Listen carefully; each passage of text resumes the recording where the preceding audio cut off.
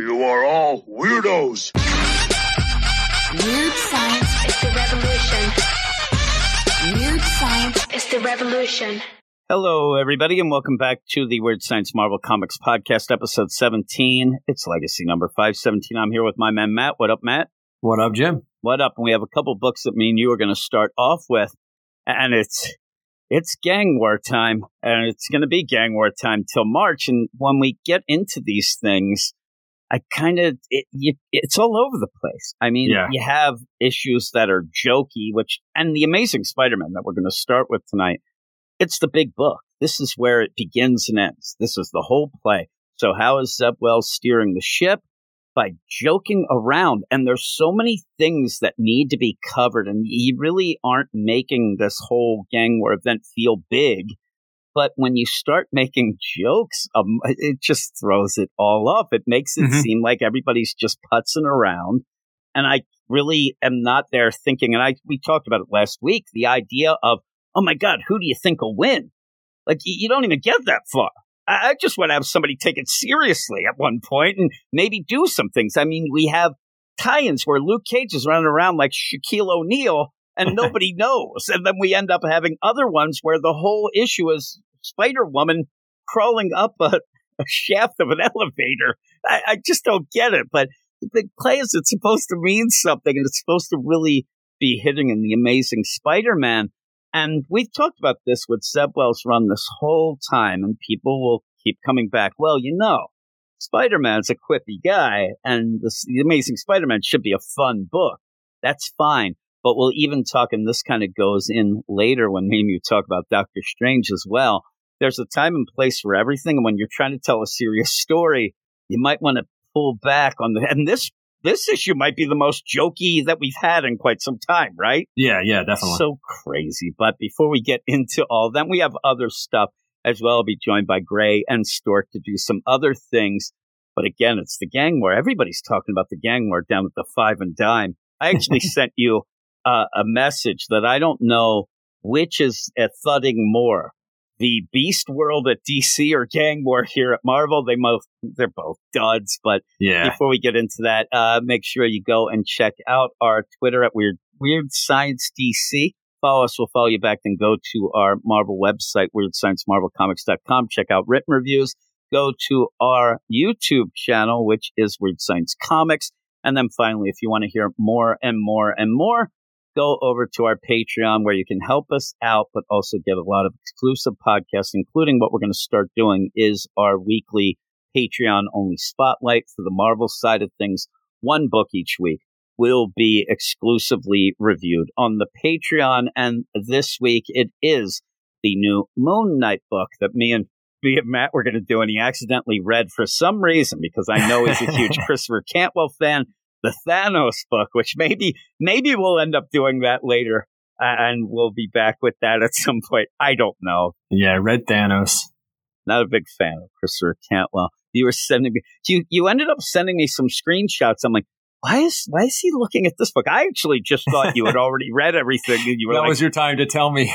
I was like, all right, that's cool. Because we were going to do it. I forgot all about it. So then you read that. I read Moon Knight. Yeah, I remember kind of talking about doing it at one point. I don't know. I'll probably be doing Moon Knight on the Patreon with my man Gray. So me and him will be doing that. But that's not here nor there, because here we are for Gang War. Hey, we're going to start with The Amazing Spider-Man, number 41. Like I said, it should be the place to be, this book. And it's just a goof fest. It's written by Zeb Wells, pencils by John Romita Jr., inks by Scott Hanna, colors by Marcelo Menez, letters by VC's Joe Caramagna. Me and you have gone on the record as saying that we actually like John Romita Jr.'s art in this book. I know that a lot of other things he's done, and especially like the stuff that he did with Bendis over at DC, not very good. Not very good, but we kind of got that vibe of, okay, he's back doing Spider-Man.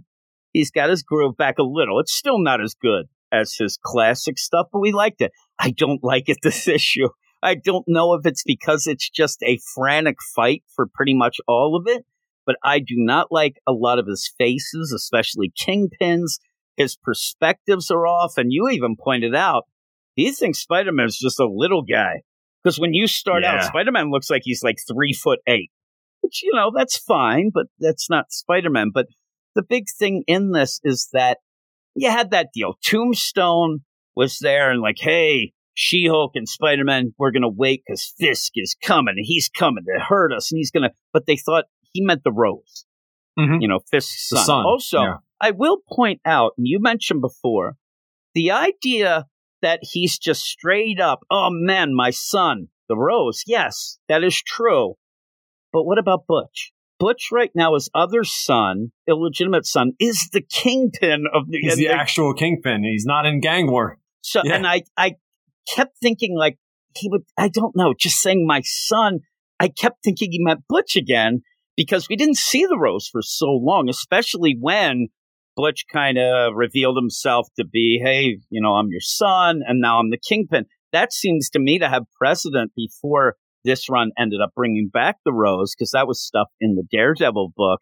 And seriously, when you go into this, the idea of Typhoid Mary, Fisk, I mean, they've been off on Krakoa, things like that. But well, didn't he fake his death and people think he's dead? Like, he's just back now, like, no big deal? Well, I think that people knew because of the whole Hellfire stuff. But he's even hiding behind in that, though, kind of. He's behind the scenes. He's not out putting himself out there yet. So but Spider-Man knew and this sort of thing. But even then, when he comes back in here, it's just jokey. It's a little too jokey for the scene because this should mean big things. But we know, because of what we saw, that the Rose had set up where kind of drawing Janice in, Tombstone's daughter. And she's been the one who's like, because Tombstone was in a coma, I'm going to, keep what my father's territory and I'm going to get some more stuff. And the Rose is going to kind of go. And at the end of this issue, you're led to believe that Janice might be dead.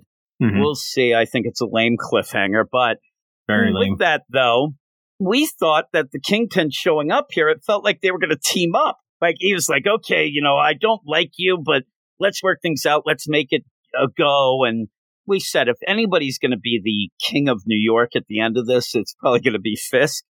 But he's there, Spider-Man. And right away, you get these jokes. And I'm sure some people, it tickled their fancy. But when I'm dealing with something that I need to get bigger and I need to get maybe a little darker or make more sense, and you end up having Typhoid Mary behind Fisk going, yoo-hoo, to Spidey and She-Hulk to the point where you can't even pay attention to whatever dialogue Fisk and Tombstone are at, and this is a big confrontation. She's making crazy faces behind us. Is he going for Harley Quinn here? What's he doing? That's what it seems. And I know that Typhoid Mary has a different sort of person, but this isn't the time for it. Yeah. And so when she's doing this, you then interrupt what should be a big confrontation. You realize that this does not mean anything because of how Zeb Wells is playing it, because it gets interrupted by Spider. What? Is he pointing to me? Is she flirting with me? She-Hulk's like, I don't know. I think she might be flirting with me. Yeah. And so it's that whole play. And it is that uncomfortable deal. Like if somebody waves and they waving to me? Or they, But it just keeps going on. And you're supposed to be getting into this big confrontation between Fisk and Tombstone, but you can't because it's a joke. And the payoff is like 10 pages later. And I kind of forgot what was going on when she said it. I wasn't looking at you, She-Hulk, or whatever she said. So weird. Like, that is more, like, there's Zeb Wells in a nutshell. He is more concerned with this joke than the actual situation that should be bigger. That should be this whole big thing. I mean, this is Fisk coming back to New York to say, I'm going to get things going and nobody better hurt my son. While in the meantime, Tombstone thinks, oh my God, you better not hurt my daughter. Like, this is big stuff. And then Fisk has to stop and say, Typhoid Mary, damn it, have some respect. Sorry, sweetie. I mean, it's so bad. And then she's like, and he's like, what are you doing? Why are you acting like this? Well, because it makes you crazy and you fight so good when you're crazy. And then boom, fight. And the fight ends up where there might be making out at point. I mean, they are going at each other. Like, they are doing the weirdest type of, it might be a headbutt, but it more is like, let's rub our faces together. It's a headbutt versus a chin butt. It's kind of like meat in the middle, I guess. A rub? Ever heard of punching and kicking? What's going on here, man? These are big dudes. At one point, Fisk starts yelling at Tombstone Like, almost like, I thought that you were strong. I think he's talking about both of them. Like, man, we used to be something, and now he's talking about both. We're kiss fighting. I don't know what they're doing. At one point, they are like, okay, well, let's pretend you're Evander Holyfield, and I'm Mike Tyson. He starts biting things. You have Tombstone. He's got those biting teeth. the nose, and then Kingpin's biting back. And then he knees him in the nuts there. Knees him in the nuts. I mean, it is a wacky fight. So again, though, it almost plays like it's supposed to be humorous, but it's not because of what's the situation. Because then we go off to the situation. Janice in that stupid new costume, which we do, see. It is, he said, adamantium and all that, so it's not going to be able to be pierced or whatever. Long face. And again, that's why at the end, I think, how did she get shot in this? She's got this crazy new costume. And we were wondering why she had the costume. I think that's just it. But she's there, and Digger's there, and, the Rose says, we're going to take you down. My man Digger here is going to beat the crap out of you. And she has the syndicate with her. And even then, you can't take it so seriously. Digger's just screaming. At one point, Digger's like, oh, man, I want to fight. When am I? He's like, why aren't you then? You're just standing around. And he's like, oh, okay. And then he grabs them. And then you end up having, I guess it was White Rabbit goes, how dare you just grab appendages? Like he's going to get canceled. Yeah, and that's the joke. And then Digger stops and goes, I thought we were fighting. Like he's confused. We are. And then they fight again. I'm like, what the hell? He's grabbing the robot arms. Come on, man. Don't get canceled for that. And also he's just ripping them apart. The whole Scorpion. He pulls off the scorpion tail. Scorpion's in trouble. No tail. Again, I'm really shocked that Digger doesn't yell, it's about time I get some tail. Like, you might as well just go full out because it's so goofy. But again, this is that fight. So while Fisk and Tombstone are fighting, they are talking about Janice a bit and, all that. And he says, hey, I sent some of my guys, and you do have these Hellfire Knights with him that are kind of like, even Spider-Man says, and I don't mind. Again, when Spider-Man starts fighting the Hellfire Knights and says things like, hey, don't you guys mop up at the, Hellfire Gala and your little, that's okay. That's Spider-Man quips. But in the middle of a fight that's supposed to mean something, and you pull over and you see Typhoid Mary's fixing her makeup, you throw me out again. I don't get it. But you end up where they're all fighting, and then at the one point you do have Typhoid Mary finally gets her makeup right, and then starts the fight, starts to attack She-Hulk, ends up in She-Hulk's talking crap. Oh, I guess you never fought an irradiated, person like me. But the thing is, Typhoid Mary, because she's been on Krakoa, means she has an adamantium sword, ends up cutting into She-Hulk. But again, She-Hulk's like, I can heal. And then you get the payoff 20 pages late, where she says, I was flirting with Spider-Man, you ugly beep. And then runs through She-Hulk. Like, oh my God, that's a big moment, only for She-Hulk to immediately say, I will heal from that. By the way, almost a kind of a cancel type of comment as well, if you ask me, of like, you're going to need more makeup because I am going to beat the crap out of your face. That's pretty harsh. But again, she deserves it. But she ends up beating her up. But again, this is all more for jokes. I'm telling you, this is my play here, and especially with Zeb Wells. Why are you more concerned to try to land jokes than to land a plot? He is only concerned about quips and jokes. I think that when Zeb Wells is sitting there, if you went to him and he was at a convention, and we could do it, if we ended up somewhere, New York Comic Con, me and you go, we're kind of near there. So we go, you're the first up, and you go to Zeb Wells, and we'll have the thing and gauge his reaction. Hey, Zeb, I really love your work. It's real seriously great, and it really did. And I think he'd be like, oh, well, thanks. And if I come up next and I say, you know what, you're the most hilarious writer I ever read, and every time I read a Spider-Man comic, I'm laughing my ass off, I guarantee you that would get better reaction from him. Oh, yeah. Because that's all he's trying to do.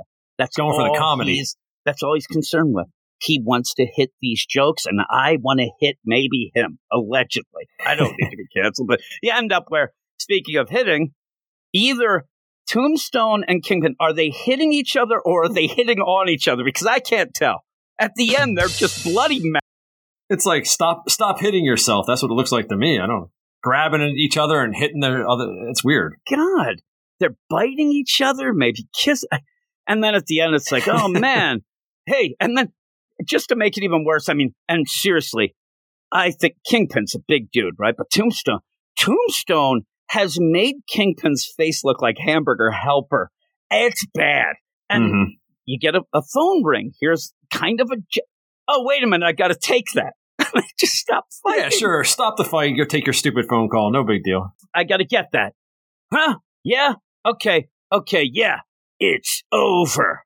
And then you see the, surprise look of Tombstone. Like, okay. Even at the one point when the phone rings, Typhoid Mary is getting the crap kicked out of her by She-Hulk. It's like, it's good news.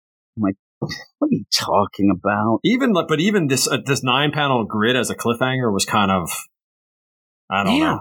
It's good. Not well done. No. I love how Peter keeps like, I know there's a lot of these, Hellfire Knights, but his costume was ripped to pieces.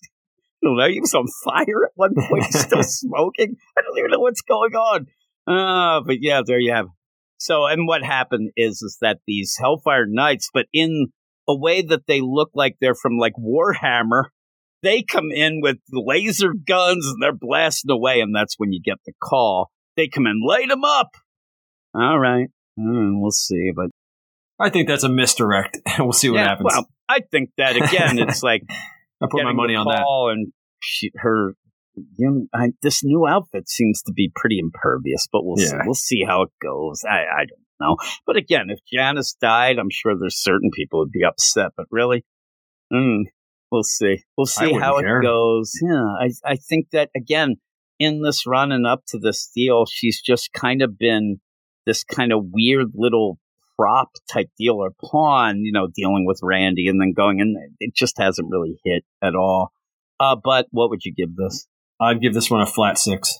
Yeah, I'm a 4. I thought it was horrible. I just thought it was just completely ridiculous. And after this, I'm like, I guess we're not supposed to take this any bit seriously. It's just a goof. This is the main book. The tie-ins haven't been great. We've done all of them. They haven't been great. So you rely on this, the basis and pretty much the foundation. And it's a foundation of jokes and a foundation of stupid, one-liners. And it's not working for me. I think and again, after this issue, if you told me, okay, well, who's really working it well in this gang war? Who's having to step up? I'm like, nobody. What about Big Ben? I don't know who the hell Big Ben is. He's the winner. Ben Roethlisberger. He's on the Mac. Just if you're there, keep your distance. Don't go in a bathroom with him, and then you're fine. You'll be fine and dandy, allegedly. But I don't want to fault John Romita too much on this either. I think he was handed a crazy script and just had to deal with it. Me and you are about the only ones that seem to like him still with the art, it seems, from at least the comments on YouTube. But this one, I think it was not great. It just wasn't that good. But he's an older guy now. I mean, Yeah, he is. But maybe there's some young buck who's ready to go. I don't know. But I'm looking because Madame Mask has her own deal. But then the Menagerie was part of, I'm telling you, she has kind of like gotten all that together with Silvermane and things like that. But I mean, I don't think I could pick her out of a lineup. I guess I've seen her. Who knows? Then I'm like, there's, Big Ben. Just there, telling time, I guess. I mean, I guess you could just not do anything and win by default at the end. Everybody else kills each other. Shang-Chi will just win. He'll just win. I don't know. But yeah, and we're, halfway through or whatever from, just glancing at the checklist. I'm like, I just don't see anything really changing. We're just kind of doing nothing, and all the rest of the stuff is just in the tie-ins. That I didn't notice there was a jackpot number 1. Yeah, I guess that's the Mary Jane that's thing. Mary Jane nonsense. Yeah. So we'll see how that is. Maybe Paul will die in that, and that'll be worth it. But we're going to go off now. We have another book because we're not going to get serious just yet because the next book is just as goofy. And that book is Doctor Strange, number 11, 2 weeks after what we thought was going to be the end of the series or a long hiatus. I thought it was June. We're not talking in June right now? No, June 2024. We're not in some sort of time travel nonsense. But here's the thing. You end up at the end of last issue after a pretty dark play of a General Strange ended up fighting a 1,000-year war. He ended up killing babies and women and children and everybody. And to the point where he got desensitized, he ended up not caring anymore. He lost all of his empathy. For Doctor Strange then to fix him by pretty much giving him back the empathy. Though I think that would make him crushingly guilty and maybe jump off a roof. But still, he's there and he's going to help him out in the whole play of, well, we'll help you just hang out at Sanctum Sanctorum. At the end of the issue, it says, hey, thanks a lot for everything. Sayonara, sucker. We'll see you sometime down the line. That's basically what it said. We'll end up, it basically said, we will be back at some time. And when we do, I hope that you come back and enjoy things. So most people ended up thinking, oh my God, it's going on a hiatus. It's going to reboot it at number 1. It's going to do. And even with that too, because just as an aside, as a play, usually Marvel minis and trades are 5 issues.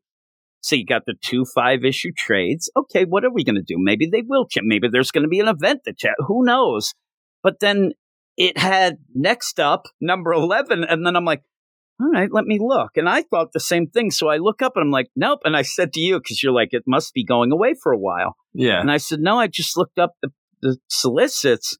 Not only is it not going away, we're going to get it in 2 weeks. And here it is. And what, after reading this issue, I think that what it was saying, mind my French here, hey, everybody, we're going to go away for a while.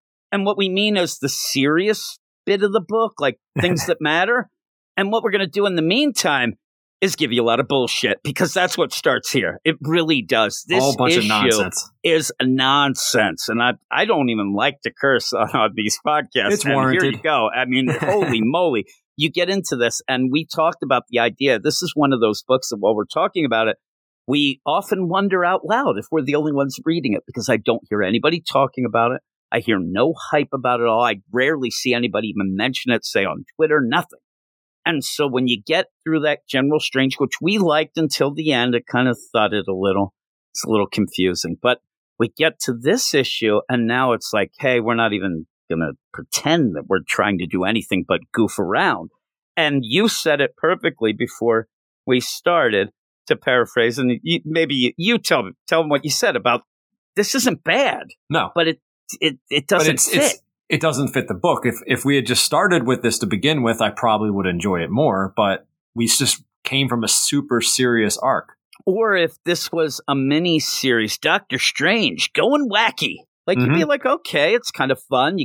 But it's so jokey. I mean, this makes Zeb Wells look like he is serious as hell, right? I mean, this gets into this, and even when you start, you end up, and I'll give you the credits, which kind of throw things off a little bit for what we had gotten. But you have written by Jed McKay, so you got the same deal. But Danilo S. Bayruth, guest artist, and I don't mind. But again, this is showing you that these are just side issues that mean nothing. And I really am afraid that a book that me and you have been liking enough is now, this is the jump the shark moment. It seems like people just are going to bail. Yeah, it seems like a recipe for a book that especially you would like. You like the kid characters doing stuff. But not when we're coming off of exactly dark stuff. And again, if Jed McKay is giving you a little bit of a, hey, by the way, I think that I could write like a Strange Academy, or I can do something that's a little more lighthearted, because a lot of his things, now, granted, when he did The Black Cat, that had some humor in it. It was kind of a fun book. But lately he seems to try to, I think that Moon Knight kind of screwed with him a bit. And he thinks he has to be like really serious and really like, pseudo-intellectual, and I don't think it's really him. So this might be more of him, but it still doesn't fit. But it's KJ Diaz as guest color artist, Thesis Corpatia's letter. And now, again, some people will probably sit there and say, well, we just got done a dark story. A lot of times we do have a cool down issue. You do have something to light, palate cleanser. But by the end of this, we're told then, next issue, we're going to have a solo issue with bats going around. This isn't just a one-shot. So I think we're going to get a bunch of these. And quite frankly, we may not get, like you said, this felt like the book's not going to come back till June. Maybe it won't. Maybe we're going to get this stuff. Because once you start a trade with 2 issues that are goofy like this, I don't know that you just don't keep going with that flow for 5 whole issues. And I think it's too much. One issue, really throws you off. But at the end, when it says, hey, bats, and I love bats, but still, I must say, I hope that this Beirut does not draw bats in that solo issue, because it's kind of freaky the way that bats comes off. But again, this is kind of a jokey deal, and getting into it, you end up, it's more of a story about Clea and Dr. Strange with Clea's new sister, Donna.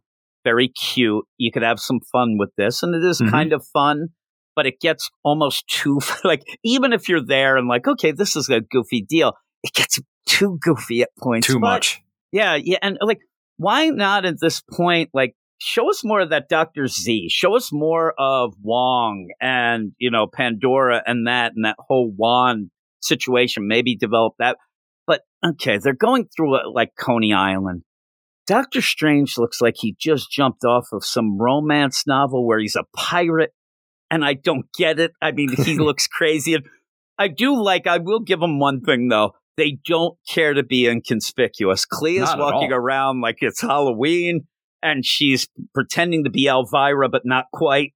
And you have Bats, the ghost dog, and nobody's batting an eye. They're there, but Clea looks really, really cute. And they're talking about, would you like kids? And Clea's mad. Like, I wouldn't want kids because of my history and my relatives, Dormammu, and I'd be afraid that a kid would end up bad like me. And then Dr. Strange, what, baby? You're the greatest. And then while this is going on, you do see that while they're distracted, Clea's kind of doing some crazy magic that nobody seems to notice. But then she ends up disappearing. She actually switches places she sees a stuffed animal monkey and ends up where the monkey takes her place, and she goes off to do whatever she's going to do.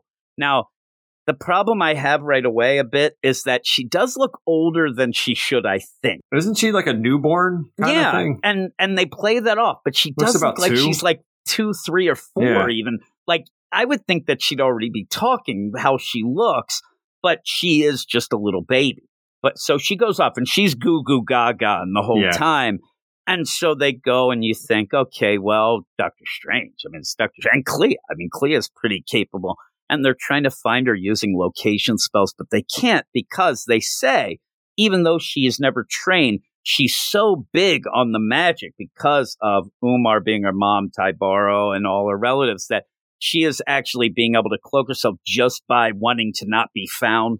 They have this big thing that is supposed to be this like really profound moment of, I think I get it. Clea can't be found because she doesn't want to be found. I'm like, that sounds like a problem. I mean, send her to the dark dimension now. While this is going on, they are like babysitting. You have Umar, the mom of Clea and the mom of Donna, wants her to spend time with Clea each week. And it's nice. That's kind of nice. But, you find out later that it's more of like, I want her to realize who she's going to take over later. She's it's not as nice. But so the rest of the issue is, okay, what's happening to baby Clea? And we talked about this, even though it doesn't end up quite like it, it is something we've all seen before. We saw it in The Simpsons with Maggie at points. You have a baby going around and things are going on around them and they're giggling and they're grabbing things. And I kind of wish that you went a little bigger and showed like maybe there was going to be an invasion from the dark, but you end up where unknowingly, because of just being this baby, that Donna stops that and then they don't realize, but you end up getting the circus of crime. And now the jokes begin, and they're full blown. And again, it could be kind of funny, but I don't know. In this book is still at this point where I don't think it's grabbing me fully. I did like the General Strange deal, but I'm still waiting to really think that if I wasn't doing this podcast and reviewing it here, would I be reading the book? And I can't say that I'm quite there yet. And then when you get this, I'm like, this really just feels like, okay, that was funny, but I'm out. It's such a jumping off point to me. I don't know. Yeah, the circus is too much, man. Circus of crime with the ring mistress and Stefano Stiletto and Chief Beef and Jim Nasty. Yeah, Chief Beef put me over the limit. He's got a graduation cap on. What's he wearing? He's got a graduation cap on, and he's a big weightlifter who has to watch his diet because later he starts eating carbs. Stefano Stiletto, who's afraid of stuffed animals, gets all upset. Oh, you're so mean when you don't follow your diet. Yeah. Jim Nasty does nothing. And the ring mistress is kind of given the deal. don't you think Ringmaster will come and get you? She goes through a background that you don't even need to know or care. And then she basically gets the giant wheel, the hypno wheel, and says, oh, we're going to have a huge hypno wheel and hypnotize everyone and steal stuff.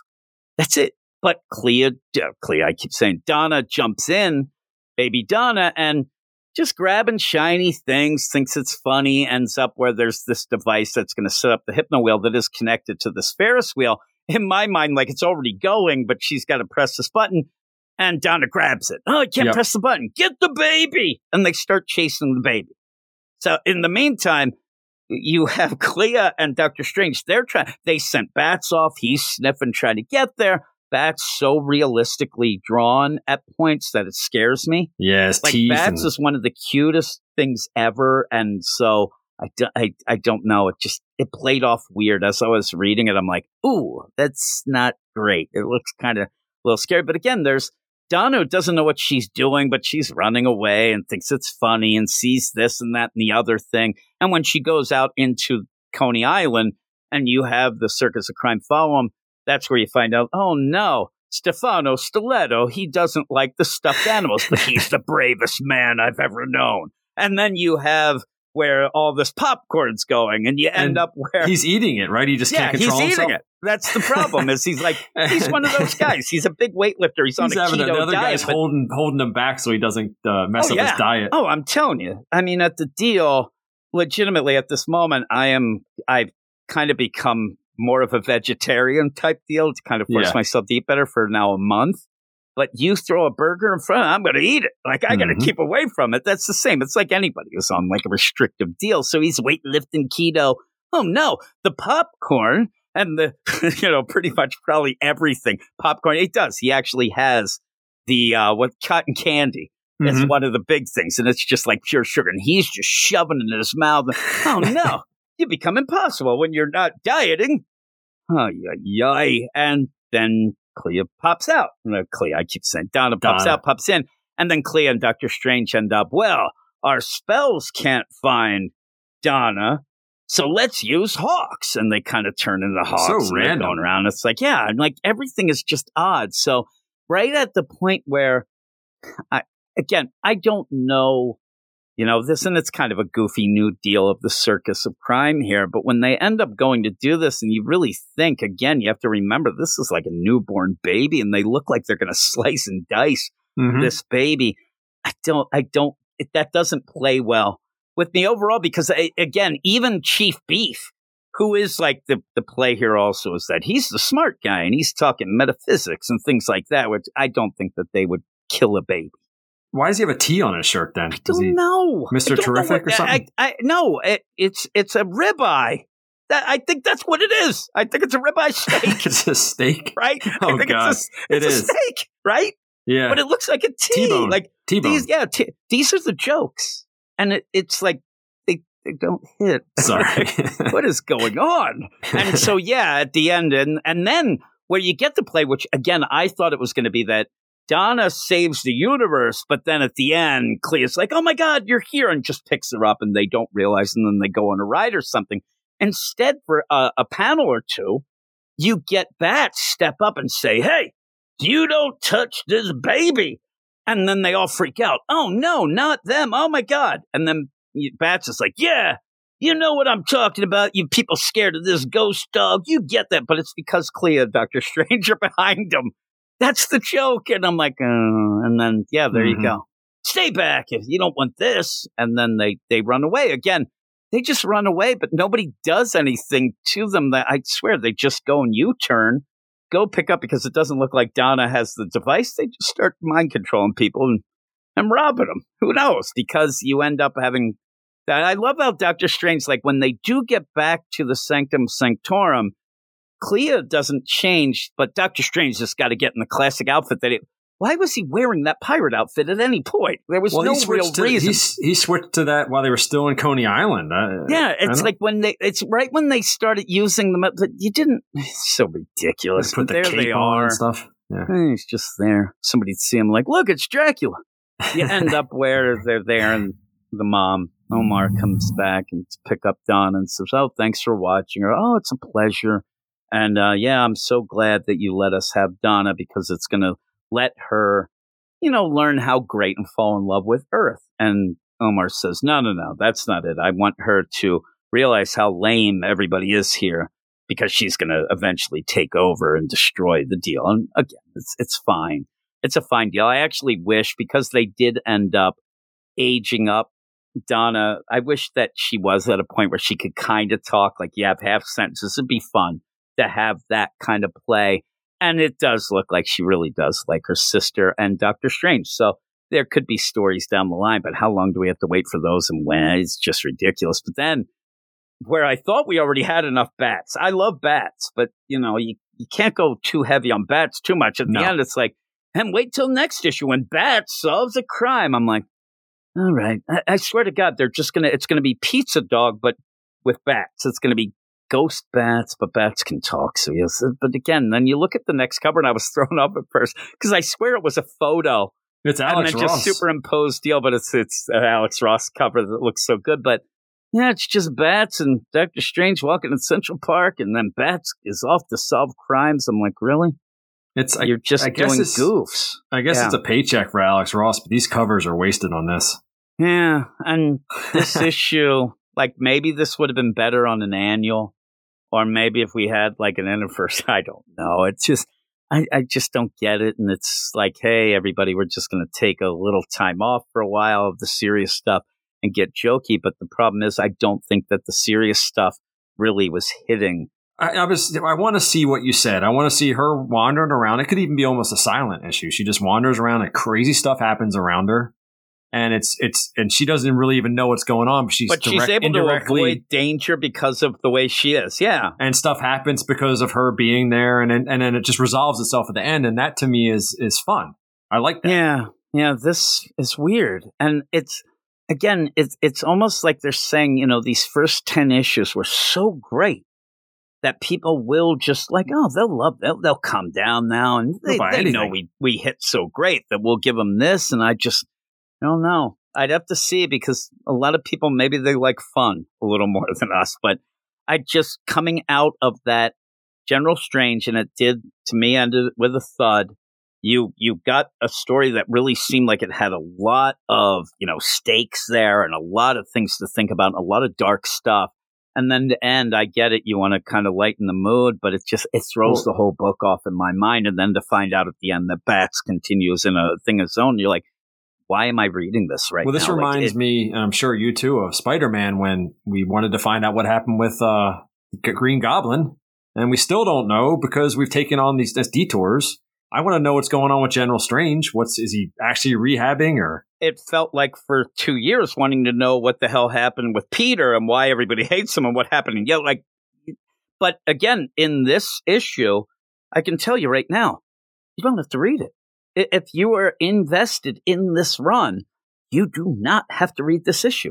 It might come up later where, but it can't possibly come up in a way that, oh my God, I'm not getting the info, because nothing happens. Well, the only things that could come from this are they adopt Donna at one point, or they have their own kid. Which would just be, because in this they're talking about having kids and stuff like that. But even if that happens, you wouldn't need to read this to know that. No, but that's all that would lead from this. I'm saying, like, if we got to an issue and you ended up like, oh man, that was from that issue 11, I didn't read that. I don't think there's anything possibly that could happen that you would have to read. It's so ridiculous. No, there isn't. And then it just gets me angry. But it is fun if you just want some fun. And how about this? If you haven't been reading this book and you just wanted to read one issue, whatever, you can read this. You just have to know that Donna is Clea's young newborn sister that looks a little older than she should. That's it. And you could have fun with it. But if you're playing the deal and wanting to have this hit, just doesn't work. But what would you give it? 5.5. 5.5.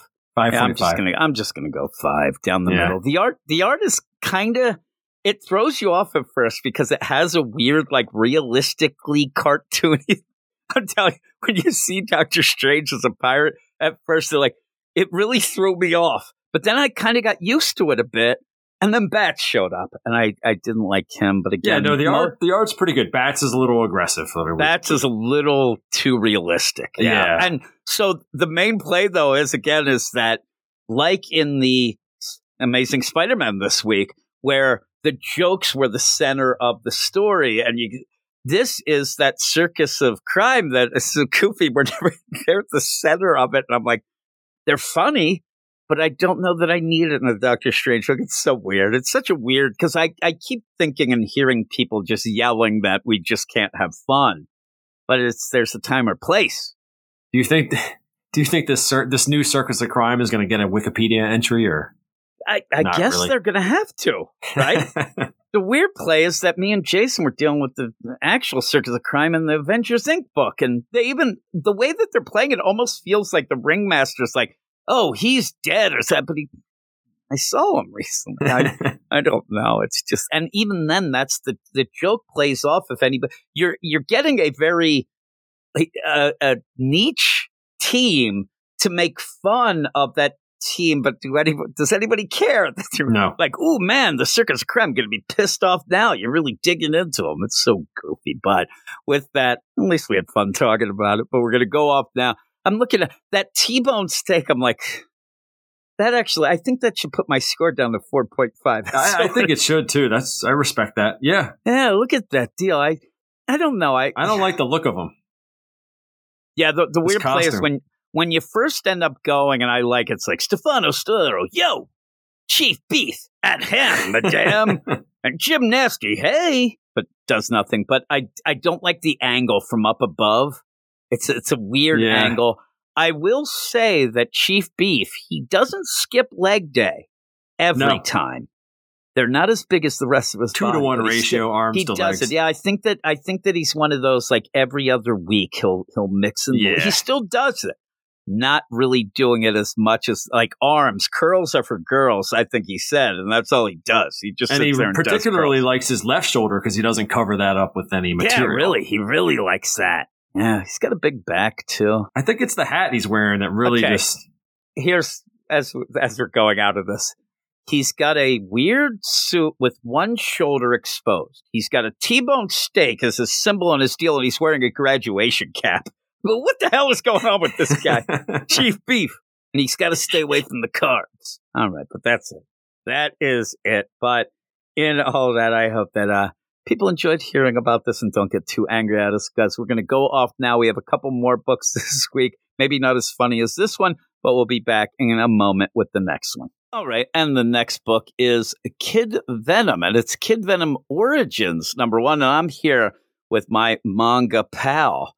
And that is Stork. What up, Stork? What up, Jim? What up? And I ended up seeing this Kid Venom Origins coming out. Didn't really look into it and thought, well, I'll get my manga buddy Stork in here. And then when I go to read it, I realized that we'd been man-shipped 100%. These are stories that already came out. And this has happened before where you'll have like an Infinity comic that's collected. This is a little bit different. It is setting up an ongoing series. Unfortunately, it looks like that will have to wait till April. So I'll get back to you in April, but just around the corner indeed. And this is, as I said, Kid Venom Origins #1. It's collected stuff from the whole Death of Venomverse 2 to 5. During the Death of Venomverse book, you ended up having this Kid Venom. The thing that scares me about it, first off, I have a feeling that people are going to push back at this just because it's manga-esque. Mm-hmm.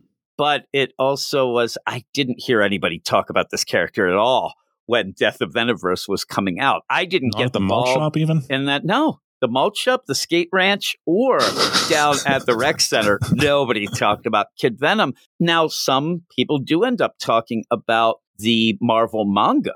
The Deadpool and the Spider-Man have done really well. And this was originally going to be a manga and was kind of a treatment for a manga. And you get the writer Tagami, doing this, and they ended up getting a hold of him and saying, hey, we like what you did. But it took a while. He said he was doing this in 2018. And then it kind of took a bit.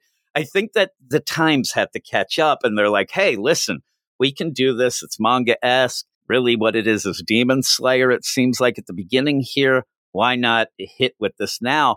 Maybe they waited a little too long. Maybe I don't know. But again, Western comics, Jim. It might. I doubt it will.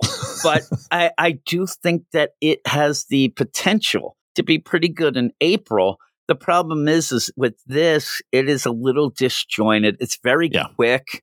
You don't get a lot of like the stuff that you'd expect from a first issue of a manga. You're never going to get it from this because it is these little 5-page stories that ended up going in these backup kind of things put together here.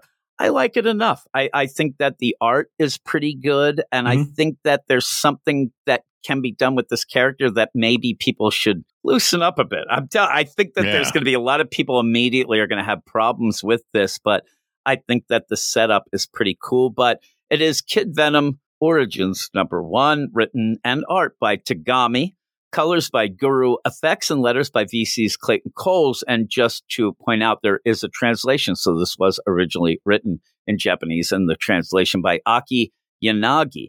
So you go into this, and again, me and you do a bunch of manga podcasts. That's why I had you on here. And it does have the manga feel. Me and you said that maybe we would have liked it a little better if it was in black and white and read right to left. But I think that might be too much for people. You know what I mean? It is. It's kind of a weird thing because you mentioned that the Western comics readers are probably going to be like, oh, it's too manga. And then your manga readers are like, yeah, it's too Western comics. It's kind of caught between the two. So I think that might hurt the success I hope of it. that it kind of is everybody could, again, loosen up. Yeah. And maybe read it. Now, people are probably the Venom fans, symbiote fans, things like that. First off, you end up hearing Kid Venom. And I think that the lay of the land is to people to get mad and say, oh, what is this going to replace, Eddie or Dylan? It's nothing like that. And really, you kind of have to let loose on some of the things where if you start, bitching and moaning that, oh my God, why is there a symbiote at this? Because this takes place in the past. And I think that's a good play. It doesn't look like, at least as we see this, and I read the solicit for the first issue, that this is going to be like a Spider Boy. Oh my God, everybody forgot about him and he's back, whatever. This takes place in 977 AD in feudal Japan. I should have just said feudal Japan, but it's 977 and you're in Japan, it seems. And so you're not going to butt heads with anything else. And I think that's good. I think that it has its own thing going. And again, it's Demon Slayer as a Venom type deal. As we go forward, you'll see that because when we start out, I had no idea what was, happening, obviously. So we go in and you have this village that's getting attacked by what looks like just a carnage symbiote. It's red, you get that play and they're struggling. You have a girl, possibly a guy. I'm always the worst deal to say anything like that. I'll go a little girl here. I think a girl, but you end up where if you have listened to any of our manga podcasts, 100% wrong every single time. It's a 50-50 chance for crying out loud. I never get it right. I just never do. But you end up where this girl, you get this kind of like in the head deal of, oh my God, my dad's going to die because the villagers are going to fight off this carnage Venom type deal with wooden shovels. One guy has like a spear, but a lot of rakes, hoes. I don't mean that girl. And they're going to die. I mean, they're going to die. And she even says, oh my God, they're going to die. And again, when you go in, if you're going to sit there and think, the color part might throw some people off if you're manga fans. But if you think about this as the beginning of a new series where they have a couple color pages, I think that it does pretty much look pretty good. I mean, it's not bad. The colors are well done. It's just, it throws off manga readers. The manga part of your brain gets thrown off. Now, I will tell you that I think that when I realized that this really did feel like a legit manga is when I kind of got thrown off by reading left to right as well. I mean, I don't have that problem reading any Western quote unquote comics. But when I was doing this, and I just want to point out real quick, if you have read some things where people have said, oh my God, this is manga-esque art. Oh my God, that we have that in, say, at DC a lot, like Blue Beetle, or you have it in like the Speed Force book. Terrible book, but still, people will say, oh my God, this is manga-esque art. When you see this, it's so much different. Like when you actually see legit manga art and turned into colored and put in this book, you realize that that other stuff is nonsense. And usually what happens nowadays, if a Western book ends up having digital art, they suddenly are like, oh, that's manga, that's anime inspired. No, it's computer-esque, digital art. It's not either or. And so when you see this, I'm like, okay, this is legit as you go. It's just, again, this is just an intro. It's just these little snippets. But while this is going on, I'm wondering, is this girl going to turn into Kid Venom? It's not the case. All of a sudden, you get a samurai show up, and he's like, hey, everybody, back off. I'm Samurai from the capital. He's from Capital City. Says, is everyone safe? Okay, I see what's going on here. And boom, he says, Clinter, let's get going. And that's his symbiote. And once he turns into this Kid Venom, it's more like Samurai Venom, or Ninja Venom, but he ends up saying, hey, and starts talking in the we, you get that whole play, but basically says it's time to eat. And when you're there, if you're reading this and you don't ever, haven't read manga or whatnot, I mean, you might sit there and say, okay, this is Nightcrawler meets Beast Boy meets Venom. It does have that feel of all of it, but he's okay. He's pretty cool. He wants to get this symbiote that he's fighting out of, the village, and he decides to take it to the sky by launching this thing up and then jumping up to face it, and then ends up where we get this little background that what his symbiote does, what it needs to do is eat other symbiotes, and they're calling them onis, they're calling them demons. So it goes into Japanese folklore and stuff, it works, and I think that's a good play. Yeah. The idea that people are going to see it and think, Venom as a sidekick, that's the most ridiculous thing I've ever heard. It's not that.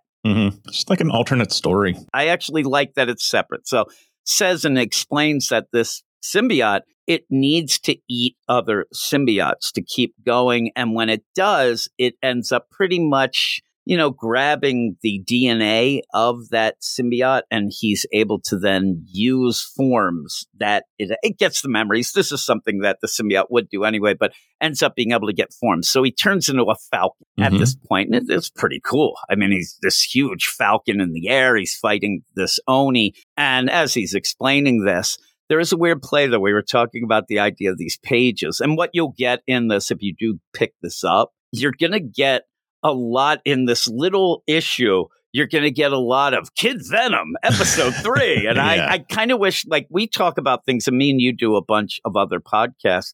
And when we end up working out of a trade, we complain the idea, a lot of Robert Kirkman stuff, of not having, the covers in the trade, and not even having a division between issues. So I kind of wish they got rid of the episode 3 Kid Venom here and all the others too. You don't really need them when you collect it. Maybe scrub for that. This especially, just kind of delete that stuff. I don't think it would be that hard to do, but no. And then on that page, you have like a border that makes you think you're supposed to look at what is going on in it. I've seen this, in any sort of comics. I think that they messed it up. I think this border was supposed to be around the episode 3 Kid Venom. It's just there. And I'm like, is that we're looking at his butt? Are we looking at a feather? The villagers, what they're looking at, because they use it earlier in the book, maybe episode 1, I'm thinking, but there's a very similar border with all the villagers looking in amazement. And I think, you could have just shipped that over there and used it again or something. What would they be looking at here? It's like on nothing. Legitimately, it's like on part of the back of this now. And at this point, you see that Carnage type Oni here it's a bear. You see it's kind of bare, but it's like Iron Spider bear. Yeah. It has all these, tentacles and things and legs coming out its back. But you do get that cool falcon form from Kid Venom. His name is Kintaro, we find out. And he ends up, going, and he's going to eat this thing. We don't really know. Okay, it's the shape of a bear. We're not really privy to the idea. This is a bear that ended up getting it. He's only eating the Oni part of it. He's actually like sucking the symbiote part out of it in a non-sexy way, maybe sexy. And the bear now will be able to live. And we'll get to that in a minute, because at one point, even this Carnage, it freaks out. It sees that Kid Venom's there, knows that it's going to have some problems, and ends up shooting out like globules of symbiote to try to make the villagers into symbiotes as well. And you have a play where Kintaro is able to save them, so that's cool. So he does end up saving the village. He ends up taking care, and it's very quick. Again, these are just little snippets. And I said, if you're a manga fan, it works as like a couple pages before you get into the main story. I just wish we didn't have to wait until April, because then we see that what happens. Now, before we get to the whole deal of how this works, whatnot, you do end up having a flashback to see how the bear turned. I do want to point out that it does the manga deal where you have black borders. I wish that they spelled that out to people. I did too. I'm telling you, because it's not in black and white, that really stands out in black and white. I wish that there was a part of this that explained it. And hopefully they do some explaining in that first issue where they say, hey, everybody, when you have all black, and thick black borders on a page, that is a flashback because the art and colors do not change here. You have to know that, deal. Yeah. The first read through, I thought, boy, that's a weird transition there. Because this is where you end up seeing how this bear ended up getting the symbiote, it looks like. And I think that I'm on the money here. It looks like a lady who looks like the main symbiote, deal. And then again says, give the power to the true king. Me, maybe it is a guy. I don't. Yeah, the king thing throws me off, but I don't know. Sure, she can be a king. Yeah, king it is. But yeah, that's a flashback again. So I hope that they spell that out. Just have a little editor's note or have a thing at the beginning of the first issue that explains some of the ways, some of the mechanisms of the manga. That's going to be the main one. But I like now that I saw, because I didn't recognize it the first time through either. And so I'm glad they at least do that. That's pretty cool. But then you go to episode 4. Again, it throws you off. But you have Kentaro, Kid Venom, hanging out in the forest. You said that he was Dr. Doolittle. Yeah, he's doolittling it up. He is doodling a bit, but he is kind of but he's writing a letter, and you do see that bear wake up. So he saved that bear. Now that you have the symbiote out of the bear, it's back, and you have a little cub come out like, Daddy, you're alive. Now they're talking, and it's like, what? Again, it works in a month, but he actually explains now that he has taken in that symbiote, they can talk to each other. It's not like it's actually talking. Yeah, it's explained. I get why it can happen. It's cute. It doesn't mean I have to like it. No, it's cute. You just don't like cute stuff, right? So as well as your wife, because she married you. Oh, my goodness. But yeah, it's like, Daddy's alive. It's just to give you that play of, hey, look, he's a cool kid who saves animals. Here he is. And you pish-posh it. But he also, in the point, I guess that's the Falcon that he ended up. That's why he was able to turn the Falcon later, I guess. So he ends up giving a note, ends up giving this note to the Falcon and says, get this letter to Raiko-san full speed. And I wish there was a joke here because the Falcon goes, Roger. And he's like, no, I said Raiko-san. Roger's a jerk. Don't give it to him. That guy's a lazy layabout. But he goes off to deliver this. Again, if you are a Demon Slayer fan, very similar to their deal. They have crows that go around. I mean, you could even go as far as saying Harry Potter had the owls. It's kind of that trope type deal. I like it. I like that he ends up having some woodland friends, right? To go around, help him out. Like you have the bear Maybe there. They'll do a Disney song together later. Yeah, I why don't know. not? Just start singing it up. And I mean, I love when we see a character bear in the woods. Right? I don't know if that worked, but you end up where the Falcon's going to go off and tell you at the point where he says Roger, very cartoon-esque, but the detail's really good. And when you get to the next page, I'm like, that's a pretty damn good Falcon there. When he says, hey, what are you up to after this? Hey, I have to go back to the village. I have to help repair the damage. I'm like, yeah, I hope that's lip service. Yeah, maybe he's looking for a reward of some sort. I'd like if he's like, I'm going to go back to the village and help out. And he's waiting for the Falcon to say, like, why would you do that? That sounds boring. He's like, yeah, you're right. But it's Tensuki, too, as the Falcon, I think, will be part of the regular book. Obviously, I don't know that Bear, Dad, and Cub will be part of it, but maybe. We'll see. But he sends this letter. And then you go to Kyoto, the house of Minimoto Yorimitsu, which may or may not be an alias for C.B. Cebulski. I don't know. I'm not judging here. But you have a guy, you don't really see his full face, but says, oh, the son of Shoten Doji is very close. I must prepare immediately. But like you said, at one point, I didn't even get the play. Like, is this the letter he wrote? Well, then that would be something good. And the preparing would be, okay, get all the pretty ladies out. I don't know what ominous, but I think he sent the letter to this guy, so I would assume they're on the same team or whatever. We have to worry about that woman who wants to be king. Yeah, she's the crazy one that we're going to have to watch out, and she's going around making these symbiotes. Now, it's a funny play that if she ends up getting defeated, what happens then to and it's Clinter, the symbiote that Kintaro has, because he has to eat other symbiotes. It's like that vampire play. You kill all the humans, So we'll have to see if that's even. I don't think it's going to be anything. It's just that this is going to be the big villain. Again, if you're reading Demon Slayer, very similar the way that they have that going on. So I'm interested in it. I thought that it was pretty good. It's very quick. I understand that it's like just snippets, so you can't really get fully invested, but I am liking the character and the setup enough that I will be reading the first issue when it comes out in April. What's that, like 2028? Is that how it works? Yes. I mean, seriously, I actually was thinking 2 more weeks from now. It's just a quarter of a year away, Jim. I mean, but still, have this come out in March then. Why you have it come out now and wait that long for it? Because I know. Well, the date on this book is March, so maybe it'll come out in February.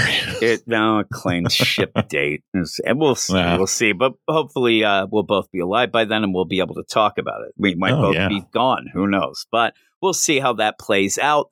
But what would you give this? I'm going to go ahead and give it a 7.7. A Paul Coffey. Yeah, I'd like the Paul Coffey. Right? Yeah, good. It's good intro to manga via Marvel, and maybe it'll win some people over because it's not strictly manga. It's got the color. It's got the left to right. I don't know. It's all right. I'm not keen on the talking to animals aspect of it, but otherwise, it's pretty good. Dud. I'm going to give it a 7.7, but it's the Ray Bork when he's on the Avalanche. Yeah.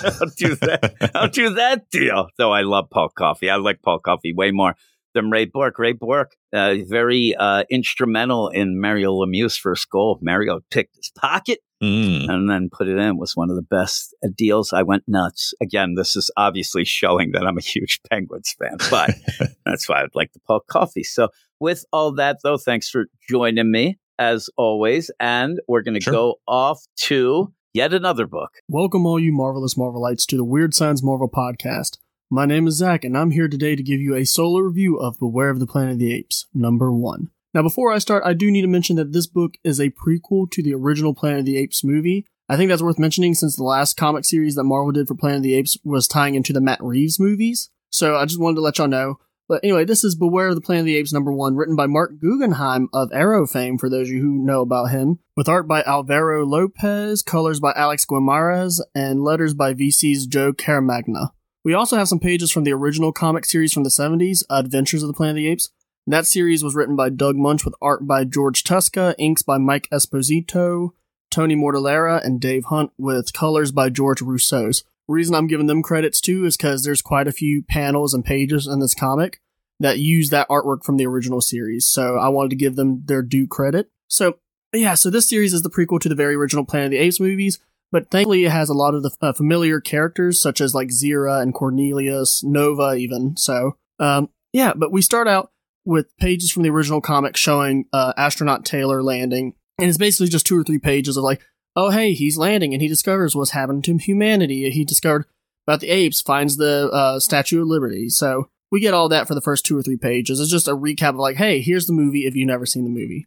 Now we're going to go back before the movie. So it's a little jarring, especially if you're just like, oh, I thought this was a prequel. It is. It takes the time in the first few pages to be like, hey, this is where we're going to end up. So it can be a little jarring, but anyway, we go back to before the events of the movie where we see Nova. She's part of her tribe out in the wild, and a bunch of ape soldiers come to ambush and try and capture them. Nova is running. She's starting to head off the other direction from her tribe when she runs into an ape. But thankfully, this is Lucius. Now, for those of you who are not familiar with Lucius, that is the nephew of Zero, and he is a human sympathizer as well. So he agrees to hide her. He hides her in this bush. Some ape soldiers come up and they're like, hey, we heard you talking. Who were you talking to? Were you helping a human? And he's like, oh no, I was just talking out loud. I saw this flower called Nalgo, and it's really rare. It's very hard to find. I just was excited. Sorry. And they look at me like, oh, you're an idiot. And so they run off and they tell him to go home. Now, Lucius begins to follow their advice when he gets abducted by a shadowy figure that we do not see. And that's the last we see of Lucius. Now, the comic then transitions to 28 hours later, and Zira is freaking out over her nephew's disappearance. And she goes to Cornelius, her fiance, the the male archaeologist for the apes. And she's like, please, would you help me find him? Can you ask around? So Cornelius does, and he starts asking around, and then eventually he finds one of the ape soldiers, one of the ones that talked to Lucius the night he disappeared. And he's like, oh, I think he was helping humans or messing with them. I don't know. It's no wonder he disappeared. I ought to run him in or whatever. And so he tells Cornelius where Lucius last was. So Cornelius mounts a horse, and he heads out that way. And as he's searching, he ends up discovering Nova still hiding in the bush that Lucius told her to. So he begins trying to talk to her, and I didn't mention, but Lucius did talk to Nova just for a second, and he did say, my name is Lucius, and tried to pronounce it for her. So when Cornelius comes up, he's like, look, I'm looking for my nephew, Lucius. And she immediately recognizes the name, and she points to the Forbidden Zone. And Cornelius is like, what? He went in there? And the Forbidden Zone's a big no-no. You don't go in the Forbidden Zone according to the ape laws. So now he's faced with a conundrum, so he goes back home. He leaves Nova there, lets her be. He goes back to the Ape Society, goes back to Zira, and he talks to her, and he talks to Zaius, which is kind of like this chief scientist there, and he's trying to negotiate with Zaius and be like, we need to mount an expedition into the Forbidden Zone, and we need to find Lucius. And Zaius is like, if he went into the Forbidden Zone, it was foolhardy of him. He was an idiot. And I don't think he's an idiot. He's like, odds are he's running around in the wild somewhere. But do not go into the Forbidden Zone. It is forbidden. You do not have my blessing. Do not. I'm going to pretend I never even heard this. And so Zaius just walks away. Zira is like, nope, screw that. I am going after him in the Forbidden Zone. I don't care. I'm going. And at first Cornelius is hesitant. He's like, but it goes against our laws and our traditions, and we're supposed to respect it. And she's like, it is my nephew. I am going. So Cornelius ends up eventually meeting her out there because he can't help it. He's like, I can't leave Lucius here, and I can't leave you out here all alone by yourself too. So they're starting to head out that way when they think, well, maybe we need to go get Nova. And just to mention it, Nova does not have a name in this. Cornelius calls her Dark Eyes, which, okay, reason I'm kind of upset about that. It's supposed to try and be a homage to Astronaut Taylor calling her Bright Eyes, but it's the opposite. And I get you don't want to do the whole the exact same word, but it's also one person thinks she has dark eyes, another thinks they have bright eyes, and it's kind of like a pointless pandering moment. I don't like it. I don't know. I get that he needed a name for her, but he could have just said Savage Woman. He could have said anything. So anyway, they decide, hey, we need her help. Because she saw where he went, and she's probably more familiar with the Forbidden Zone than we are. So they decide we're going to go back to where she was hiding. We're going to recruit her and let her be our guide. So they get there. They discover she's not there anymore, but they do discover that there is a tunnel near there. Cornelius at first excited. He's like, oh, these are ancient structures. I really need to get a archaeology group out here to study these and everything. And Zira's like, who cares? We need to keep moving. We need to find this woman so we can find Lucius. So they press on, and they eventually get attacked by Nova. And Nova, she didn't know it was Cornelius. So she attacks them thinking they're here to hurt her. But once she realizes that they mean no harm, she quickly becomes docile. And Cornelius tries to reason with her. And of course she can't talk, but he's basically like, hey, we'll give you food if you take us to the Forbidden Zone. And she's basically like, nope, nope, nope, nope. And so he's like, okay, how about this? What if I take you back to your tribe? And Zira's immediately like, oh, hold up. What do you mean you're going to take her back to her tribe? And Cornelius is like, I know where some of them have hidden themselves, where a tribe has hidden in the wild. I will take her to that tribe. And Zira's like, well, wait a minute. You're supposed to report that to the ape soldiers and everything, blah, blah, blah. And he's like, they mean no harm. They're simple animals out there. He's like, I let them be. I discovered them on one of my archaeology trips. I figured, what's the harm? He's like, so I will take you there. And apparently Nova understands this, so she agrees. So they end up heading out towards the Forbidden Zone on horseback, and they do a long trek over a day and night, and eventually they are in the Forbidden Zone, and they come across this ancient structure, Yankee Stadium.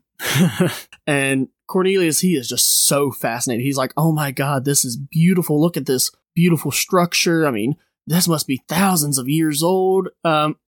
But anyway, and while he's marveling over it, we see that there are these two strange people or figures hiding in the stadium, watching them through a sniper scope. And they talk among themselves about, should we kill them? And we're not sure if they're apes or humans. Let's just kill them and find out after the fact. And it's worth mentioning that these figures are dressed head to toe in like sand garb, like desert garb. So you cannot see what they look like. You can't tell if they're human. You can't tell if they are apes. So, but they put the crosshairs on Zira and they're about to fire, and that's how the comic ends. Now, I don't have a problem with this comic, really. I enjoyed it for the most part. I wouldn't say that there's really a hook. Like, sure, you could be like, oh, well, I care about what happens to Lucius. I don't, it's not that I don't care. It's just, I don't care.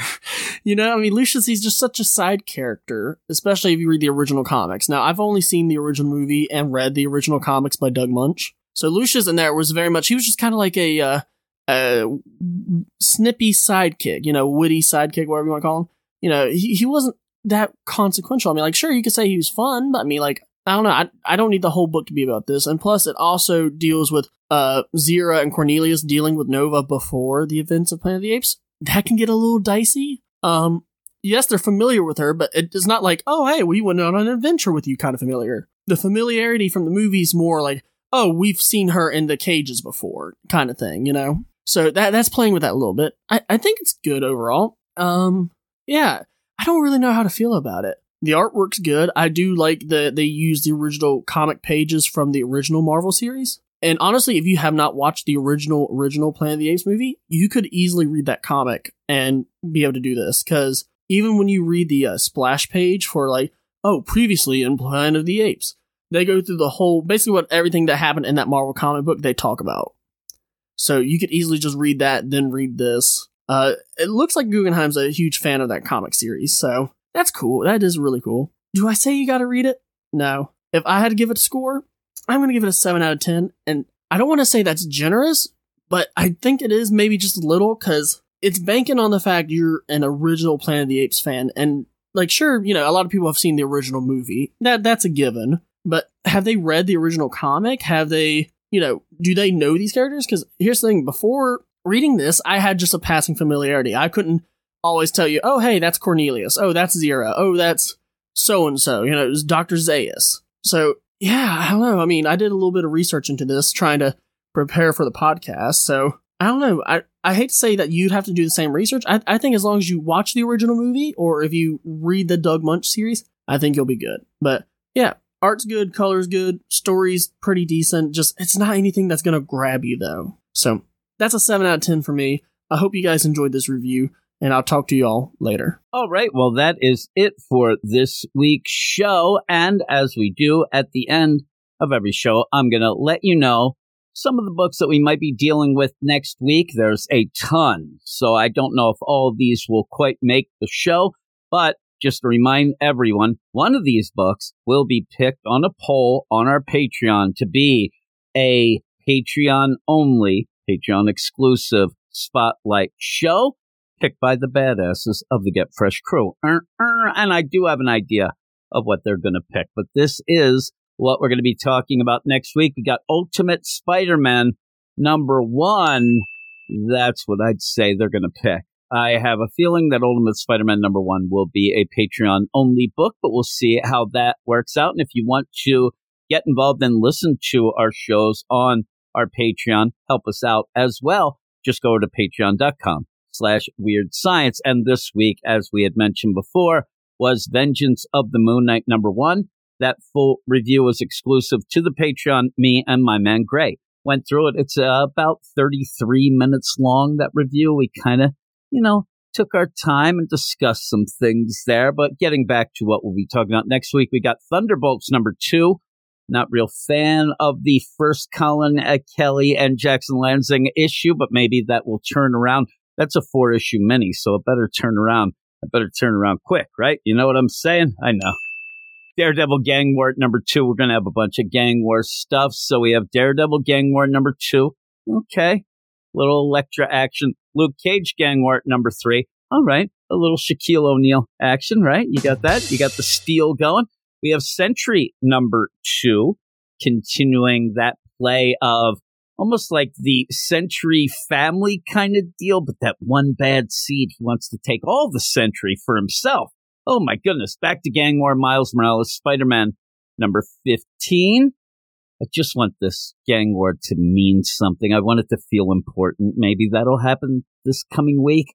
I don't really hang my hat on Cody Ziegler doing that, but maybe some of the tie-ins may. We have Blade number 7, something that me and Gray have been enjoying, and we're going to see what Blade does after, kind of drinking the blood of the Draculas and being trained by the Draculas. He's going to go off and fight. We have Captain Marvel number 4, and maybe we'll get a little more Captain Marvel in this. I don't know if that's too much to ask, but possibly. And then Giant Size Spider-Man number 1, another Cody Ziegler book. I don't know if I could take 2 Cody Ziegler books in one week and a giant one at that, but we'll see. If we have the time, we will certainly do that as well. But those are all the books that we're going to be picking from and choosing from and having the podcast. Like I said, one of these books will be picked by the badasses, the Get Fresh crew, and that will be a Patreon-only spotlight show that comes out usually on a Wednesday. So if you want to get involved in that, and another thing that you do get if you go over to the Patreon is most of the time, including this week, as we speak, and I'm recording this, I am doing this on a Wednesday, and then the show goes right up on the Patreon, so you get a 3 to 4 day early access to the show at most times as well. So check that out.